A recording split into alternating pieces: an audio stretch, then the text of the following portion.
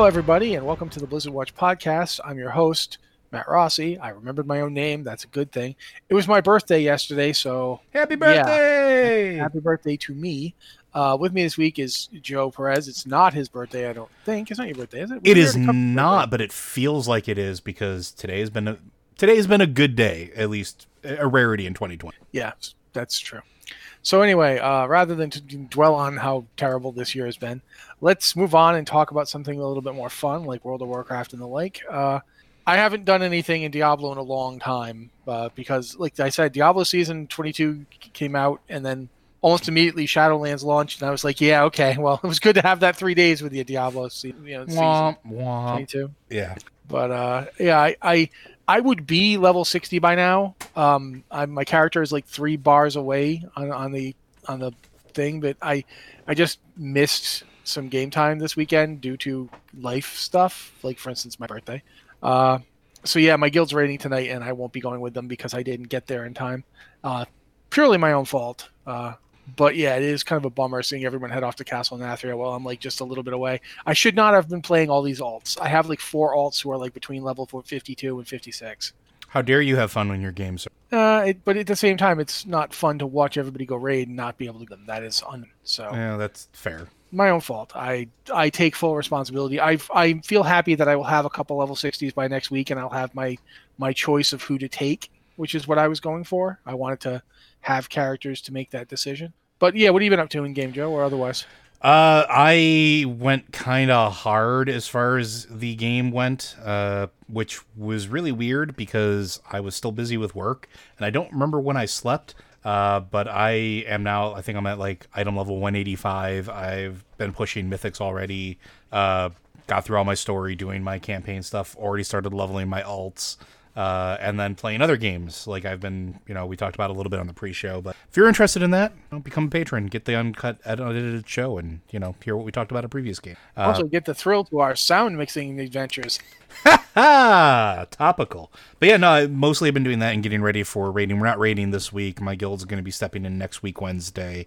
But we're still going to start trying to push Mythic Pluses because we have a small group that actually really enjoys doing that. I've been having a lot of fun just learning how I can break the blink ability from being in Ardenweld, which is, Shaman used to have an ability called Gust of Wind. It was a talent. I loved it. I used it all the time. It allowed me to do some really weird stuff, very similar to a Hunter's Disengage, and then they took it away from me, and I haven't had it anymore, and now I've been abusing the Spirit Shape's blink ability to do what I used to be able to do with that. So it's I've been having fun with that, and then figuring out where I can face through the walls and what I can find in various places. And I can tell you, there's a lot of weird, interesting things in Revendreth, and you should probably spend some time poking around. You might find some weirder things than you expect. All right. Yeah, I guess we should talk about some of their top stories. One of those top stories is that it's my birthday.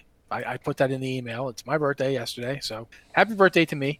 But another top story, however, is Nax Ramus got cleared in WoW Classic in an hour and a half. Yeah, not surprised. We wrote a post about it today. I'm just going to talk about it a little bit.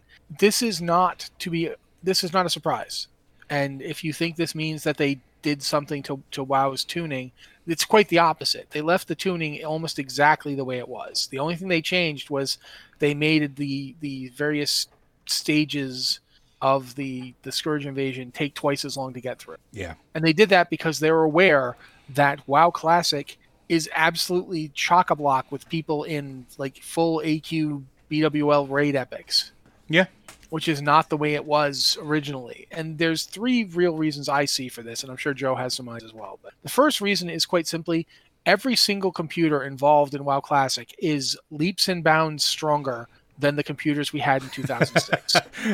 Yeah. The servers that the game is being run from are way, way better. The internet connection that connects you to that server is way stronger and way less likely to fall. And the computer you're running the game on looks at your old computer like it was a potato. Yeah. And when I say that, I'm not kidding.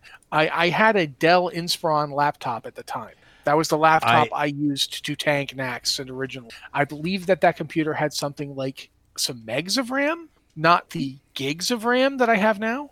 Yeah. So, yeah. Yeah, back then, my guild's main tank when we were walking into Naxxramas. If he got 3 frames per second on a boss fight, it was a good fight encounter. Like, it was ridiculous, and like he wasn't the only one. We all struggled. I used to point my camera at the floor. Oh yeah, during the fights.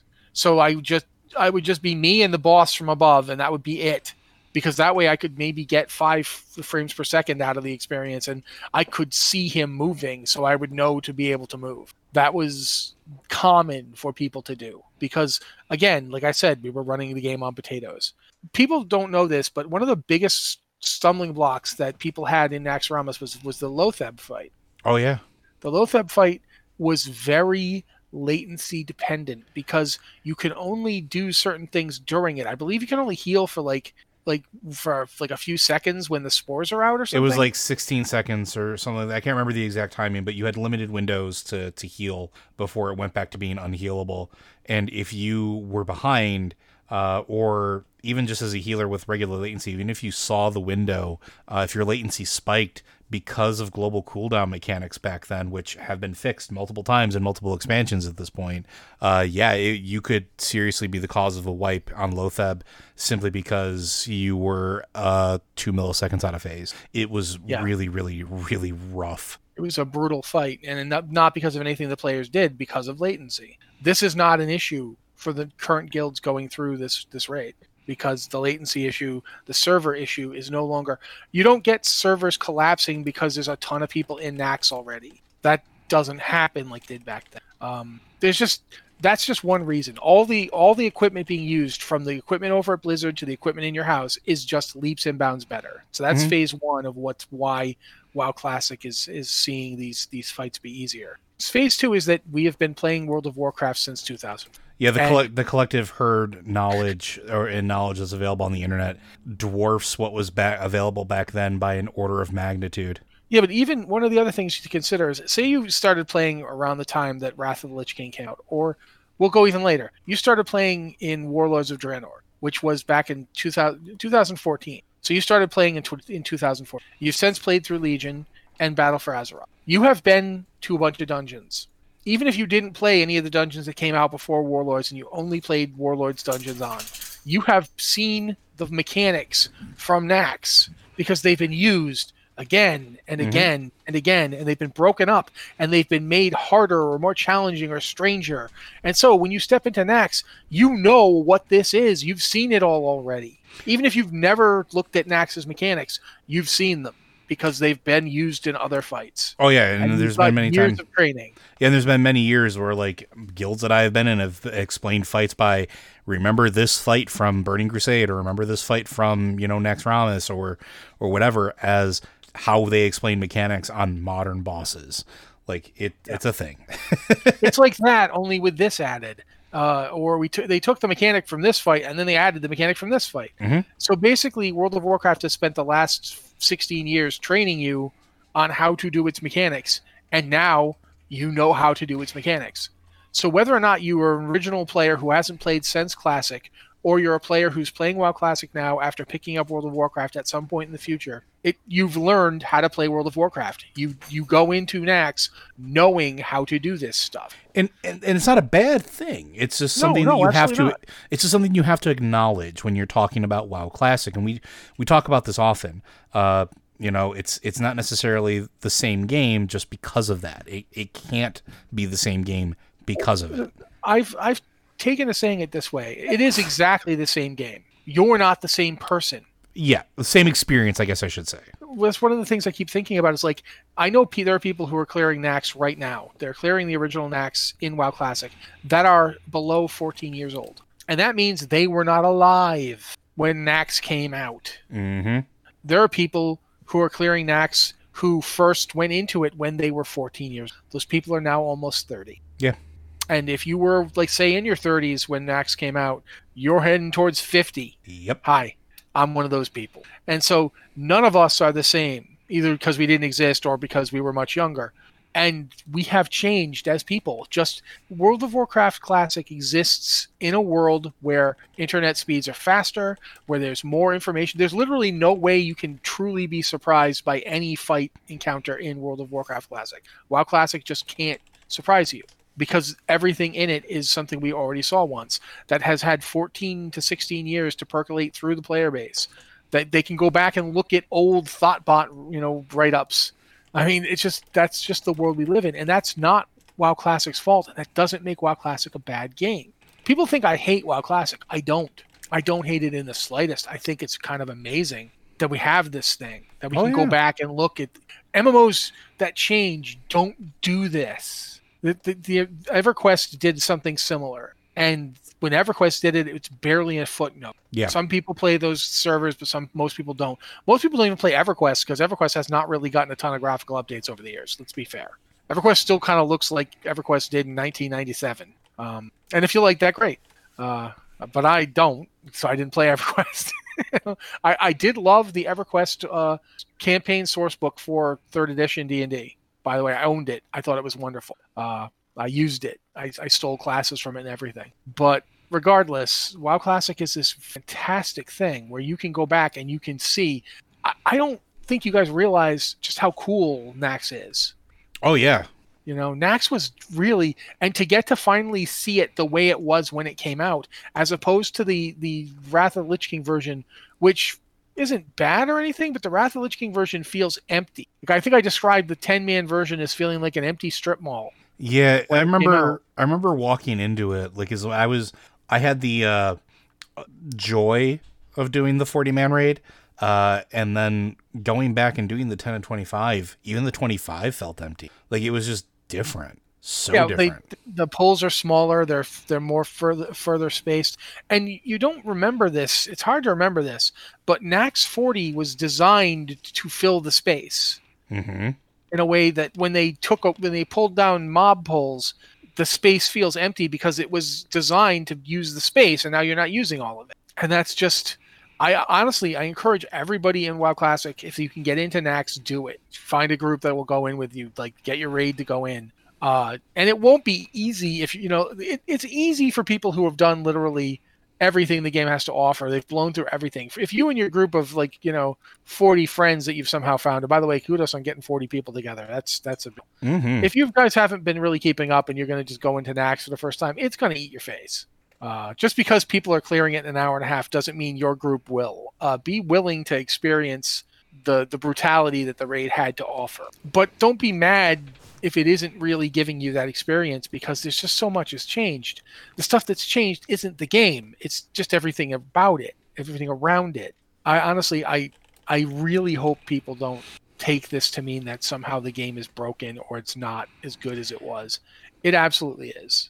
But imagine if they left Naxx 40 in the game this whole time.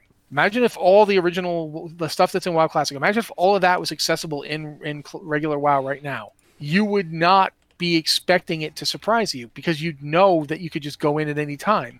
That's the thing that got lost. That's the thing that got taken away. That's the thing I always thought was a mistake. Mm-hmm. All that content should be in the game. I agree. I mean, it would be weird. It would be weird if it was still in regular WoW, because then it would be squished to level 30, and that would just be strange to me.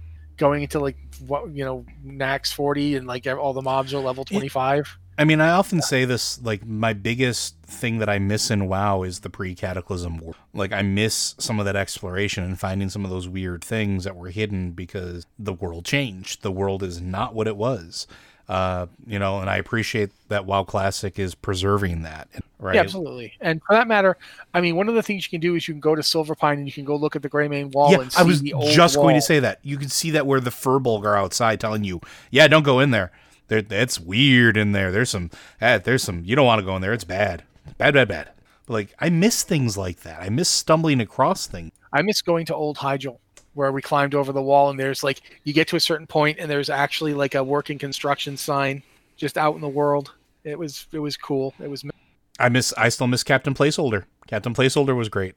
I miss when things would break in spectacular fashion. I'm sorry. I couldn't talk just then because I have a Band-Aid on my back and it was coming off. Ooh, There's some sharing for you guys. Sorry about that, but I'm back now.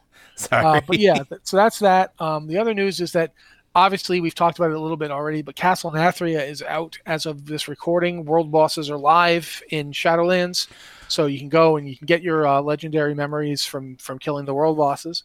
So if you're working on a legendary, there you go, you can do that. So yeah, that's all happening this week. I think Nathria is obviously it's normal and heroic this week, and it's mythic and raid finder next week. That's usually how they do it. Correct. We're going to post. I was going to say wing 1 of LFG. Or, yeah, LFR. Wing 1 of LFR will be next week, and then it will open on like every couple weeks.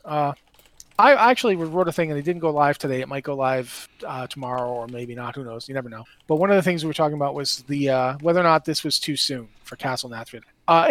From some standards, obviously, it's only a week earlier than it would normally. Like the last couple of expansions, the first raid opened like 3 weeks in, and this time it opened 2 weeks in, which is completely understandable. The circumstances of Shadowlands coming out were pretty unique. And it's not a surprise that they might want to get that out before you get too far into December, because at least for Blizzard is a California company. It's in the United States. Christmas is a pretty big deal for both, for a lot of Western. It's not surprising that they would want to get this out before Christmas to get people at least get a taste of it before the holidays. Well, not only that, but I think it's a nice thing to do, especially. And not to dwell on it, but the state of the world, it's another thing for people to do that during that time frame if they can't travel or if they don't celebrate the holidays or can't celebrate the holidays in any manner. It's nice to have that out before then, because if that happens to be you and your guild and you or your raiding group and you do that, you have something additional that you can do as a group. See, now, my opinion is entirely the opposite, whereas I was going to argue they should not have put it out in December at all. Because that way people don't feel rushed. They don't have to rush to get to 60 as soon as possible. They could take more time. Because A, this is a really busy gaming season. There's a lot of games dropping this month. It is. B, like I know a lot of people who are saying exactly what you're saying, so I do get that that's there, and I accept that a lot of people, this is really good to have it out earlier. For a lot of people, they're like, oh God, I'm not ready. Oh God, I can't get my character there. I can't get geared fast enough.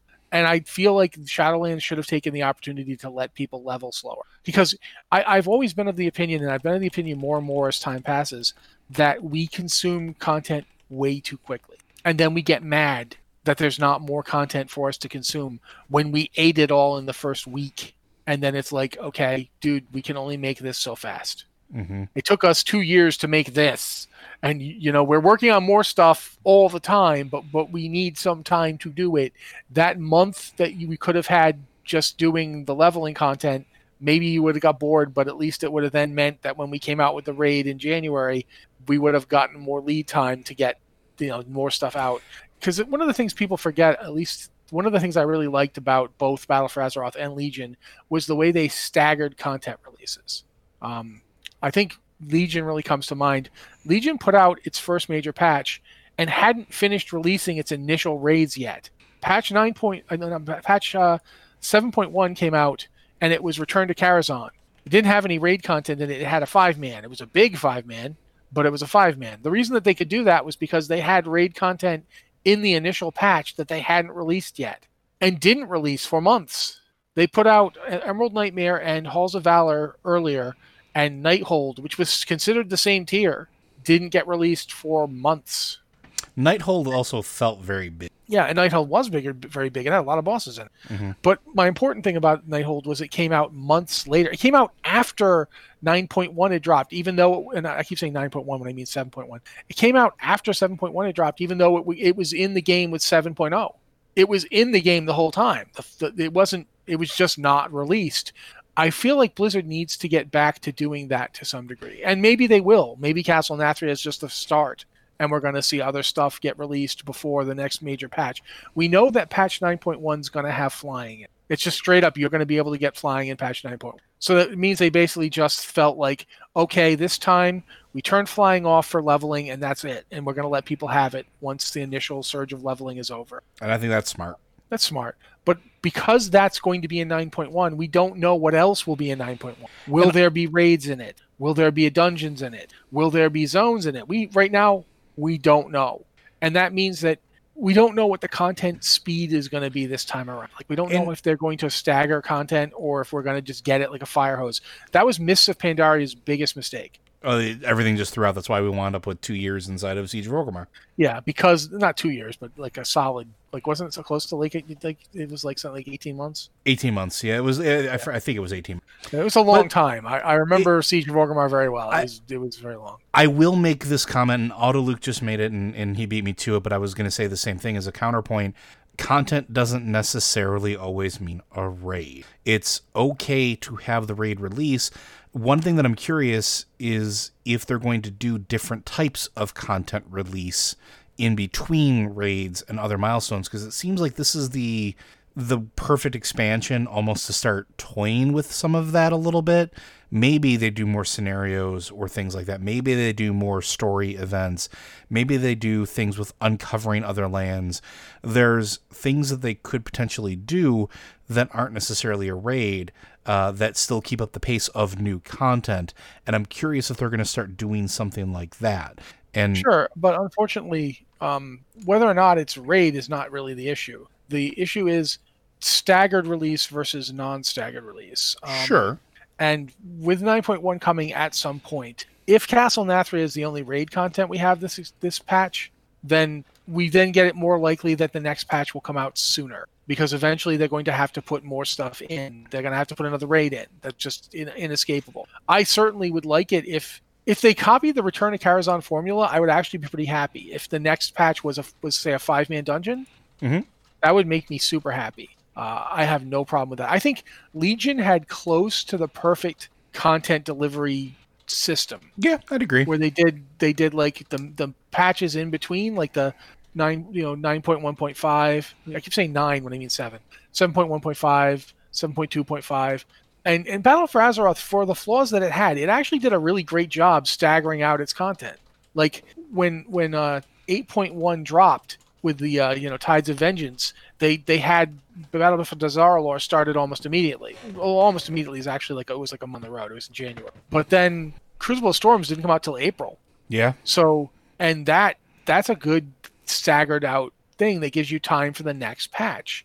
And 8.2 and then 8.3. 8.2 has a ton of content in it that's nothing to do with the raid. Yeah, the raid's there, but we had 2 whole world zones drop in. And you could totally do that. And my argument isn't that we shouldn't have different kinds of content. My argument is that we should stagger it out more, and that it's definitely would have been a good time to stagger out the raid more, not have it sooner. Because they did have it sooner, not later. They pushed it out a week earlier. And I get why, and I think your argument is perfectly valid.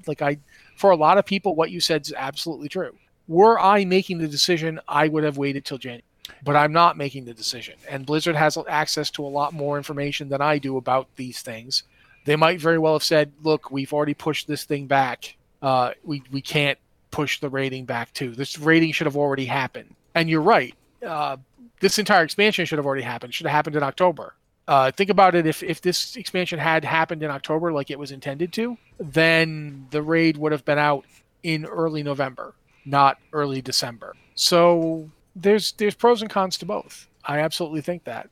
But I keep looking back on the fact that every expansion since Wrath of the Lich King has been 2 years apart. Yeah. Like, the only expansion that came out not 2 years ahead of the previous one is Burning Crusade. And Burning Crusade was basically 2 years ahead of Wrath. It was just early 2007 versus late 2008. Yeah, I mean, and I guess the only counter argument that I would say is, and this is something I've been arguing about or screaming from the mountains for a while, is maybe they move away from that type of thing, right? Maybe they look at some of the other games and see how they release content, and maybe it doesn't become every 2 years. Maybe they look at other delivery methods of content beyond just expansion. So I don't know. Quite frankly, I don't think that's likely to happen. I think the expansion thing works pretty well for them. I just think that they need to accept we're going to do this every 2 years. It's not going to be every year. That's never going to happen. So therefore, since we know the next expansion is 2 years away at earliest, that means we need to stagger out when we deliver content. And the content does not have to be a raid. I absolutely think that. I think that's having 5-mans, having zones, all sorts of stuff coming out. I think, honestly, I feel like Warfronts were a really good idea that just didn't quite deliver on what they were going for. I think Island Expeditions were a good thing that could have been more explored more. I think that those mechanics should come back in some different form. Mm-hmm. Warfronts in particular, I keep thinking, releasing something that is effectively it's like a PvP raid where you're like you're raiding, like it's NPCs and it's a raid, but it's like in the form of a battleground. There's something there that can definitely be worked. It just didn't quite hit in Battle for Azeroth for a variety of reasons. I think part of the problem was that they were too easy up front. And then that the harder versions were made like, group finder only, essentially. Because people don't have guilds big enough to fill one of those things in. And I do think Deb wrote a piece a while back about guilds in Shadowlands. Guilds haven't seen anything in like 3 expansions. Yeah. And I think you're probably a better person to talk about that than me, because my guild is very casual. Your guild is only semi-casual. So your guild is much more likely to feel that, I think. Yeah, and even then though, like I think they're introducing enough content into the game that like we don't really feel the burnout, if that makes sense. Like, I mean, we do. People will definitely, like, there's a point where we just stop raiding, but then there's still other content for people that still want to do other things. Like, we might decide to say, hey, we're done raiding at this point. Like last BFA, like I finished doing my mythic pushes at the end because it was fun and it was group content that I could do with people. And so like we were pushing 15 plus keystones because that's what we wanted to do. I appreciate that there's enough stuff being put into the game that even if like raiding becomes tedious or you're done or you check out or, people are starting to fade or want to take a break, which is perfectly fine, there's still other things to do if you're not one of those people. So it works out okay. Their content delivery system, I think, could be fine-tuned, but it's not awful right now. Like, Legion and BFA weren't bad, as far as I... All right. Well, at this point, though, we're going to move on and do some emails, I think, because we've talked quite a bit. We have. If you have an email for the show or a question you'd like to ask on the show, there's multiple ways to get those things to us. The easiest is probably just to email us at podcast@blizzardwatch.com with the subject line podcast or Blizzard Watch, so we know it's for the show. Or if you prefer to use Discord, we have 2 Discord channels. One is Patron Q and Podcast Questions, which we look at and take those questions. Several of the questions in today's email come from both. The other is the Q Questions channel, which we look at after the Patron channel because, well, we look at patron stuff first because they're patrons. They help us keep the lights on, so we give them back. But we do look at there as well. Joe's going to read the questions for us because, well, in case you don't know, I'm real old. So if you don't mind, Joe. Not a problem. Question for the Blizzard Watch podcast from Zetas. Do you think the jelly creatures in Maldraxxus are vertebrates? My dungeon team has been discussing this. They appear to have spines, but it's not clear if they're structural or decorative. Are they using their skeletons, or is it more like Jello salad? My bet's on Jello salad. I was going to say, they're not vertebrates because they're not animals. They're dead things that are given a form based on the place they went to. That's a soul. So they're not vertebrates. Nothing you see is a vertebrate or an invertebrate, because those are terms for living things. None of those things are alive. A lot of them are made out of pure anima. Yeah. In fact, we go around harvesting them. So yeah, not vertebrates. Jello salad seems to work as well as anything else. Yeah, I'm definitely on that boat. It's like the old cave slimes from D&D. They may have bones in them. That doesn't mean that they're using those bones. They're just there. All right, our next question. Hello to our wintry podcast hosts. I took a long hiatus from WoW during Legion. I felt burned out and thought some time away would be good. For Azeroth didn't inspire me at all because I felt tired of the Horde/Alliance conflict. It feels like a tired story. But I always listen to the Blizzard Watch and Lore Watch to keep up with the story. The way you all tell the story and your attention to the story beat details is second to none. Well, thank you. Thank you for all the hard work. And thank you for being a listener. From me, Joe, to you. Shadowlands piqued my interest and the story compelled me to resub and catch up as best I can. I love the new leveling system. I love the way the classes feel. Kind of. Still a bit rusty, but when Shadowland launched, I was blown away. For starters, I gave my paladin a new transmog look, and while I was thinking Mandalorian, I was happy to look like Iron Man. They did include an image, and it does look like Iron Man. If it fit because the way Blizzard allowed me, the player, to be the center of the cinematics was amazing. I feel important to the story, finally. A couple things stand out. Where are the gnomes? In the Maw, I see all races as ghosts except for gnomes. I feel bad that me, the character, did not tell Draka that Thrall is in the Maw. Also, the cutscene where Anduin and Sylvanas speak and she reveals the truth, Sylvanas lets something slip. We can't even choose who we, and then stops. Keep up the great work. Cheers. Mark on Bronzebeard. Yes, I got the name change to my real name. Feels good. Well, congrats on that, Mark. So, yeah, go for it. Why aren't there gnomes in the Maw? Because gnomes never die. Have you ever seen a gnome die? They just get rebuilt. Mecha Gnome, even Mechatork didn't die when he got cut in half. Leper gnomes don't die. They're still running around. Not Mechatork. That was Mechatork is Overmaster. I'm trying to remember who's the end boss of Gnome. Thermoplug. Thermoplug. Yeah, he didn't die. He got cut in half and he just came back. Mechatork got frozen and he's back. Yeah, gnomes don't die.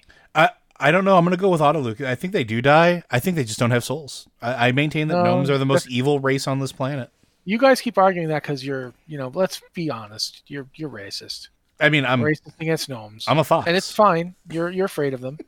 You fear their obvious superiority.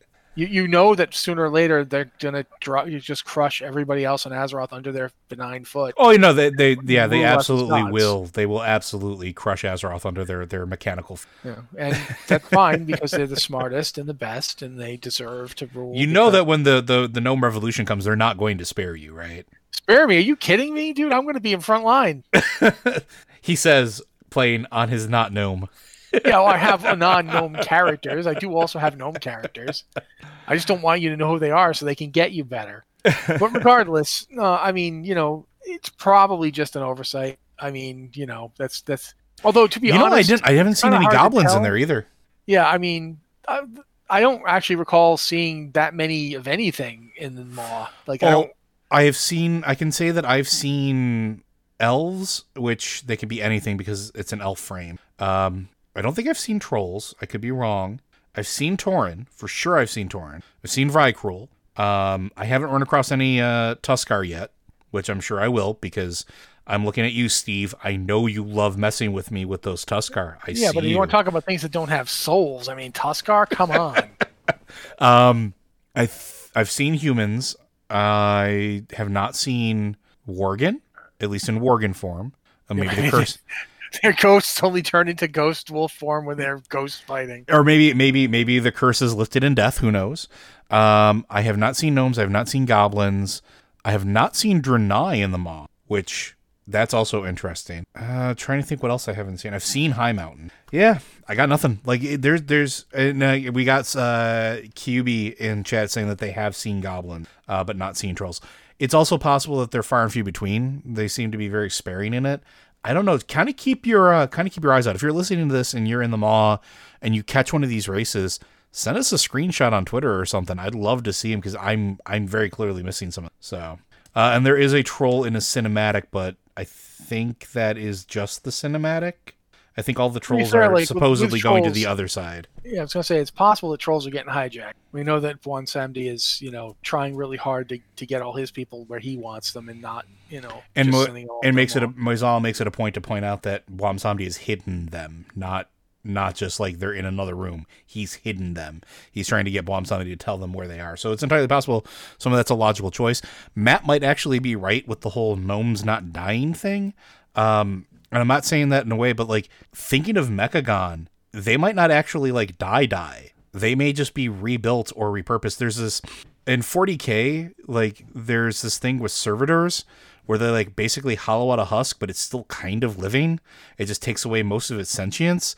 And I could totally see like gnomes doing that as a form of punishment because dude, why not? 40K orcs are fungus. Yeah, they are. I don't think we can pull 40K lore in at this point. I'm just saying, like King Mechagon, instead of killing him, you just turn him into a servitor. I could totally see them trying to do something like that. But yeah, I don't know about that. Yeah, we don't know. There's probably a variety of reasons that are fully pragmatic, just that they, grab the models that make the most sense to use. But also, going on to the next question, I don't think that we have to tell Draka that Thrall's in the Maw. Don't forget, Draka was trained in the House of Eyes. She's a spy. She's a rogue. She's Also, used to being have a you spy seen master. any? I haven't seen any examples of Draka given a rat's behind for her former life. Nope. She hasn't, there's no concern for her former husband who she died with, and she doesn't, she doesn't even mention I had a kid. It doesn't come up. We don't have no idea how long she's been here from her perspective. Yeah, and there is a possibility that, but I'm just like, you're right. And the only time we see anything referencing her former life is in the Afterlife short, and that's it. Like, she doesn't talk about it. She just talks about, being molded to her new purpose. But it is also possible that she knows already that he's in there and is just biding her time because she's got something a little more pressing to deal with, which is the Maldraxian Civil War, which is 5 feet away from her. And if she goes in the mall, she can't come back out. We can. So it's maybe not worth her time. I mean, it might be that. It might be that she simply, she's been living, but she's been in the Shadowlands existing for years of our time, and that we know that time in the Shadowlands doesn't really exist. So from her perspective, she could have gone through thousands of years of this. That's kind of similar to when we saw Turalyon and Ilaria for the first time in Legion, and like from our perspective, it's been like 30 years, but the Twisting Nether time doesn't make any sense, and they've been around for at least 1,000 years of war, which from Turalyon's perspective is multiple lifetimes. He still remembers the Alliance and still feels fondly towards it, but he doesn't have any particularly strong connections because it's been 1,000 years from his perspective. So for her, this all might be like, Thrall's important, but she's, that she kind of said goodbye to that life, who knows how long ago. So even if she does want to go and get him out, she might not be in a hurry because to her, time doesn't really matter. Yeah. Or she may have completely just straight up lost concept, right? Like it. Yeah. I mean, I experienced that myself. I totally forgot that it was December, like yesterday. I can't imagine how that is for, a being living in a timeless place. Yeah. I mean, well, you kind of can, because the past year has felt like March has just never ended. So yeah, kind of. Yeah. But I definitely think that I don't know that you had to tell Draka anything. Plus, there wasn't a lot of time. The first time you see Draka, she's literally hauling you out of a Coliseum full of maniacs. So, and things go pretty fast in Maldraxxus. Plus, it's disgusting. I would be busy going, oh God, there's more ore in the ground. It is the splorchiest and squelchiest of zones that has ever existed. I think the last question that we have here is the cutscene with Anduin and Sylvanas. We talked about this a little bit on Lore Watch. It's hard to tell if it's a slip or if it's deliberate, because Sylvanas really is good at playing the game of manipulating people. She could be doing this specifically to manipulate Anduin into a very specific position, and we have no idea. She has these moments of, like, I don't want to say humanity, but she has these moments where she actually does give into her emotion, or becomes elfanity. Her elfanity. Yeah, let's go with that. I like that. Elfity. But it could also She's just so be a elfity. game. But it could be a game. We don't know yet. We won't know for a while. What do you think? And, she does definitely have her own purpose. I think that's fair. Oh, yeah. And she could be working her purpose. That's absolutely true. Or, I mean, not the purpose, just her purpose. But, I never trust anything Sylvanas says, ever. When Sylvanas says it, I immediately question it. And then I question whether or not she intends for me to question it. Like, sometimes Sylvanas says things knowing that you won't believe her. In fact, to push you into disbelieving her, because that will be useful to her. So, yeah, I'm definitely taking everything Sylvanas says with a grain of salt. And then I'm looking at the grains of salt and going, what if she wants the salt? This isn't salt. This is potassium chloride. So who knows? Yeah. We'll find out at some point, though. But thank you very much for those questions, and I'm glad that you were able to get your name secured. I'm envious. Our next question. Hello, I enjoy how y'all explain what's going on, so I wondered if you could help me out with what exactly happened with Davos and Uther. After watching all the shorts pre-expansion, it appeared the only zone with questionable characters was Revendreth. Now, obviously, Davos wasn't happy with being ignored by the Archon, and so she elevated Uther anyway, and then they threw Arthas into the Maw.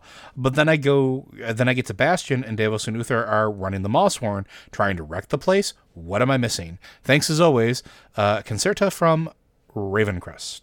I'll let you go. This is, Bastion, sort of your gig. Well, I mean, first up, yes, Devos is working on the Morsworn. I think for Davos is running the Forsworn. The Forsworn and the Morsworn are not the same thing. Davos is running the Forsworn.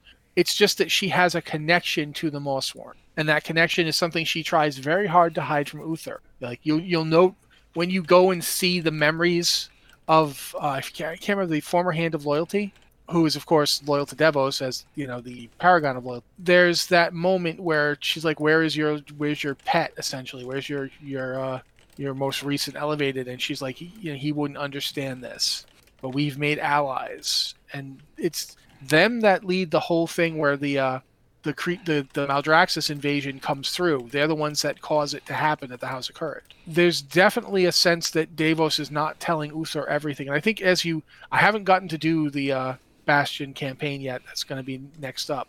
But as you do the Bastion campaign, I've read up on enough to know that you learn what's being kept from Uther, what Davos has done, and why. It's definitely part of the campaign. So I'm going to say, if you haven't done Bastion's campaign yet, wait till you get there, because that's part of the revelation. But it comes down to Davos is the paragon of loyalty and doesn't feel that the loyalty's been returned. Loyalty goes both ways. If you're loyal to someone, they're supposed to be loyal to you too. Mm-hmm. And Davos does not feels like what's been happening with people's memories being stripped away from them it's basically a crime against them. It's an act of disloyalty. It doesn't respect what makes you strong, what makes you who you are. That's what they say when the Forsworn are like trying to convince the other Kyrian to join them. They're like, they've rejected everything that makes us strong, that makes us who we are.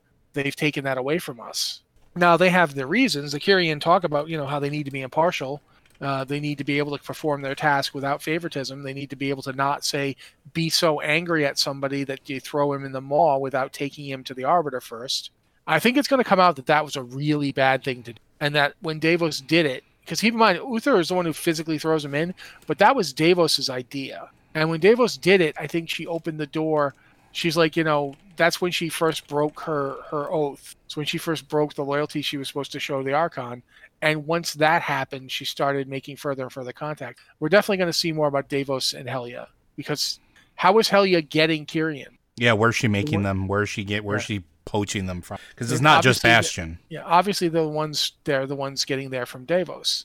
Davos and her Forsworn are becoming Morsworn. Obviously, too, people like Uther are not down for that. Mm-hmm. So there's more to the story. I definitely think that you're looking at more that we've been shown yet. Yeah, and there's going to be more there, and I think there's going to be some big thing with Davos and Uther and all that coming to a head. There's too much of a buildup not to, but I don't think you're really missing much. It's just sort of like that background. It's behind the campaign. Yeah. Or, otherwise it's not initially. We get pieces, but we don't get the whole thing. Yeah.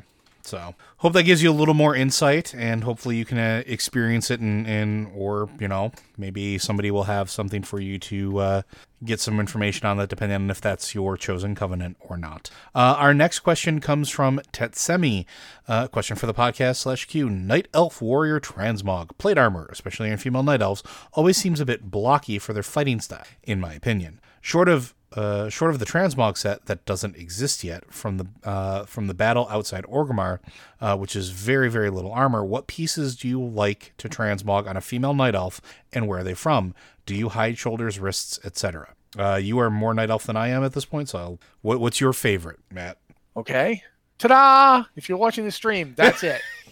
I'm now logging the character in. So for those of you that are not watching live, it is a very lower weighted, the bottom is much heavier in terms of physical appearance.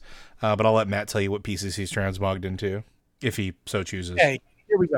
Basically, this is the Warfront set from the Battle for Darkshore, except that I don't transmog the chest or helmet. I leave those exposed because you'll notice this is similar to the transmog set you were talking about, but it's more blocky because it's plate. I believe it's called the Warden set.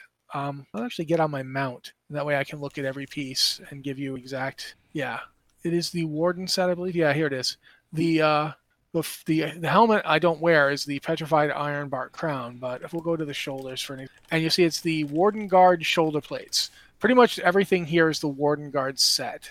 including the weapons are the ones that also I got from Nathanos. This character's level 54, so I'm still using that stuff there yet. But yeah, it's basically all stuff from that Warfront, and it has a very night elf. It's the purple and sweeping moon look that I use because I dig it. I think it's really great. I don't wear the chest plate. I leave it untransmogged. If they allowed me to have scars on my chest, I would have them. I do have scars on my face because I think scars are survivors of Teldrassil. But yeah, this whole set is basically, it's just plate, so it's still a little blockier than other. It looks blockier than chain or leather. I honestly think that Night Elf warriors, you'd almost expect them to wear chain and not plate. Yeah. But I do like the way this set looks and how it works together. Like if you look at the gloves and the legs, it's all very form-fitting. It's just got some pieces riding on the top, which I think works really well. But yeah, that's basically, this is what I go for. This, or I have another set that I wear that I think looks really good on a Night Elf that I will switch to now, if I can find it. Problem is, of course, finding it. No, it's not that. I wear a lot of sets, so I have to dig through all my stuff here. But here we go. No, that's Moonshatter. Okay, you know what I'll do? Talk for a couple seconds, Joe? Sure. As far as Elf Transmog goes, I actually really rotate between 2 sets, unless I find something particularly inspiring, because my elf is a hunter, not a warrior. So for a hunter from the elf perspective, I'm either in the black male transmog set or the Dragonstalker recolor with a different, with no helm exposed. Because there is a black and silver Dragonstalker set that is absolutely gorgeous in my opinion. I really enjoy it. And then the Black Dragon Male is it looks light. It looks like it has armor pieces. Still has some pauldrons and everything, but it looks like something that my elf would wear. So those are my go-to sets as far as elf transmog goes, just not a warrior. For this warrior, the other set that I use here is the Zorothian set, basically Zorothian transmog. It's all greens and blues that dropped on the Broken Shore. It's just random world blues and greens. It looks like this. It looks like a set. It's completely unified. It's very much based on a demon, demon helmet. It looks like you're basically killing demons and then using them as armor, which I really liked. I thought for Legion it worked really well, especially since it's pieces that look like it drop inside the 5-man dungeon atop the Temple of Sargeras. Mm-hmm. Which was originally the Temple of Elune. So it definitely feels like a reclamation thing. In terms of it's very form-fitting for the parts, the chest and legs have a nice form-fitting look. The boots and gloves are reasonably slim. The shoulder plates and helmet work well together to basically say, yeah, I kill demons and then I wear them. So this is one of my favorites. I wear this all the time. I think it works really well for it. I appreciate the stompy boots. For others. Yeah, for other people, I think it actually doesn't look as well on other characters. I've worn it on a Tauren a few times, and it looks kind of overly wide on a Tauren, I guess I would say. Yeah, a lot of stuff does, especially shoulders like that. Tauren tend to... I don't know why their character model does this. It seems like a weird choice, but tiered shoulders in particular, or ones that have raised elements like that, tend to be oversized in the X and Y axes, which it's almost like you're wearing wings. Real weird to me. I never understood it. So. This is I think this is my number 2 transmog after the one I just showed, which is my number 1. Other than that, I think that transmog looks... Anything that shows some of the face is better for or for any elf, really, for my Void Elf as well. You want to show off some of the face. You don't want to kind of completely closed in. I have and like a lot of the sets. I have the complete Titanic Onslaught set, and I like it. I think it looks really good, but I think it looks better on an orc or a human or a Draenei than it does on an elf. And for an elf, you want to have the grace feeling. You want to feel like they can move quickly, that their strikes are fast. It doesn't feel like, even with a Night Elf who is a 7-foot tall, killer, it doesn't feel like they kill with brute force. It feels like they kill with finesse, which is of these swords. The swords that they brought in for the Darkshore Warfront and that, Nathanos dropped the same model. I feel like these look really great for a Night Elf. They have the nice sweeping lines. They've got the moon and the hilt. I really love these sword models for... I agree. Those are really, really gorgeous swords for an elf. Yeah, so that's That is my answer to your question. Hopefully this character will be level 60 next week so I can take her on the raids. If not, I'll have to be stuck with my human. That's just sad. But, the human was my first character ever to 60 originally, so I wanted to get him to 60 before I leveled anybody else. And then I get distracted because I hate humans so much. Oh my god, humans are terrible ass. Just everything about them, terrible. But anyway. It's not terrible. This question from our friend Lord Soth coming up. So he has a question that is actually not related to lore, which I didn't think that ever happened. I was studying up on armor appearances of the Covenants for my Death Knight, and it got me to a question about the various armor sets. Each Covenant has a different set for each type of armor. Does this mean you would technically have to run through the entire Covenant story on 16 different characters to acquire the transmog for all 4 sets from all 4 Covenants, or do they have some sort of account unlock that makes it so you only have to do the Covenant on one character to unlock the transmog for all types of armor with that Covenant? What about transmogging to other Covenants? Could a warrior with Maldraxxus transmog to Venthyr plate unlocked by a Death Knight? Thanks again for all you do. As far as I know, you have to actually have the transmog yourself. Yeah. Not heard anything about being able to use the Venthyr transmog on a Maldraxxus character or what have you. So because I'm leveling 2 mail wearers, and I do have several pieces of mail gear in Ardenweld, that is not the Covenant that I chose for my Hunter. My Hunter has actually chosen Bastion, and I've just started making my way through. But I can't transmog into the Ardenweld mail pieces on my Hunter, and whether that's by design or an oversight, no idea. But as of right now, I can't do it unless it changed today and I missed it. It is Tuesday. It is patch day. They did fix a lot of things. I haven't played with Transmog, but I suspect it's by design to entice you to have a little more meaningful choice in your Covenant in terms of your cosmetics.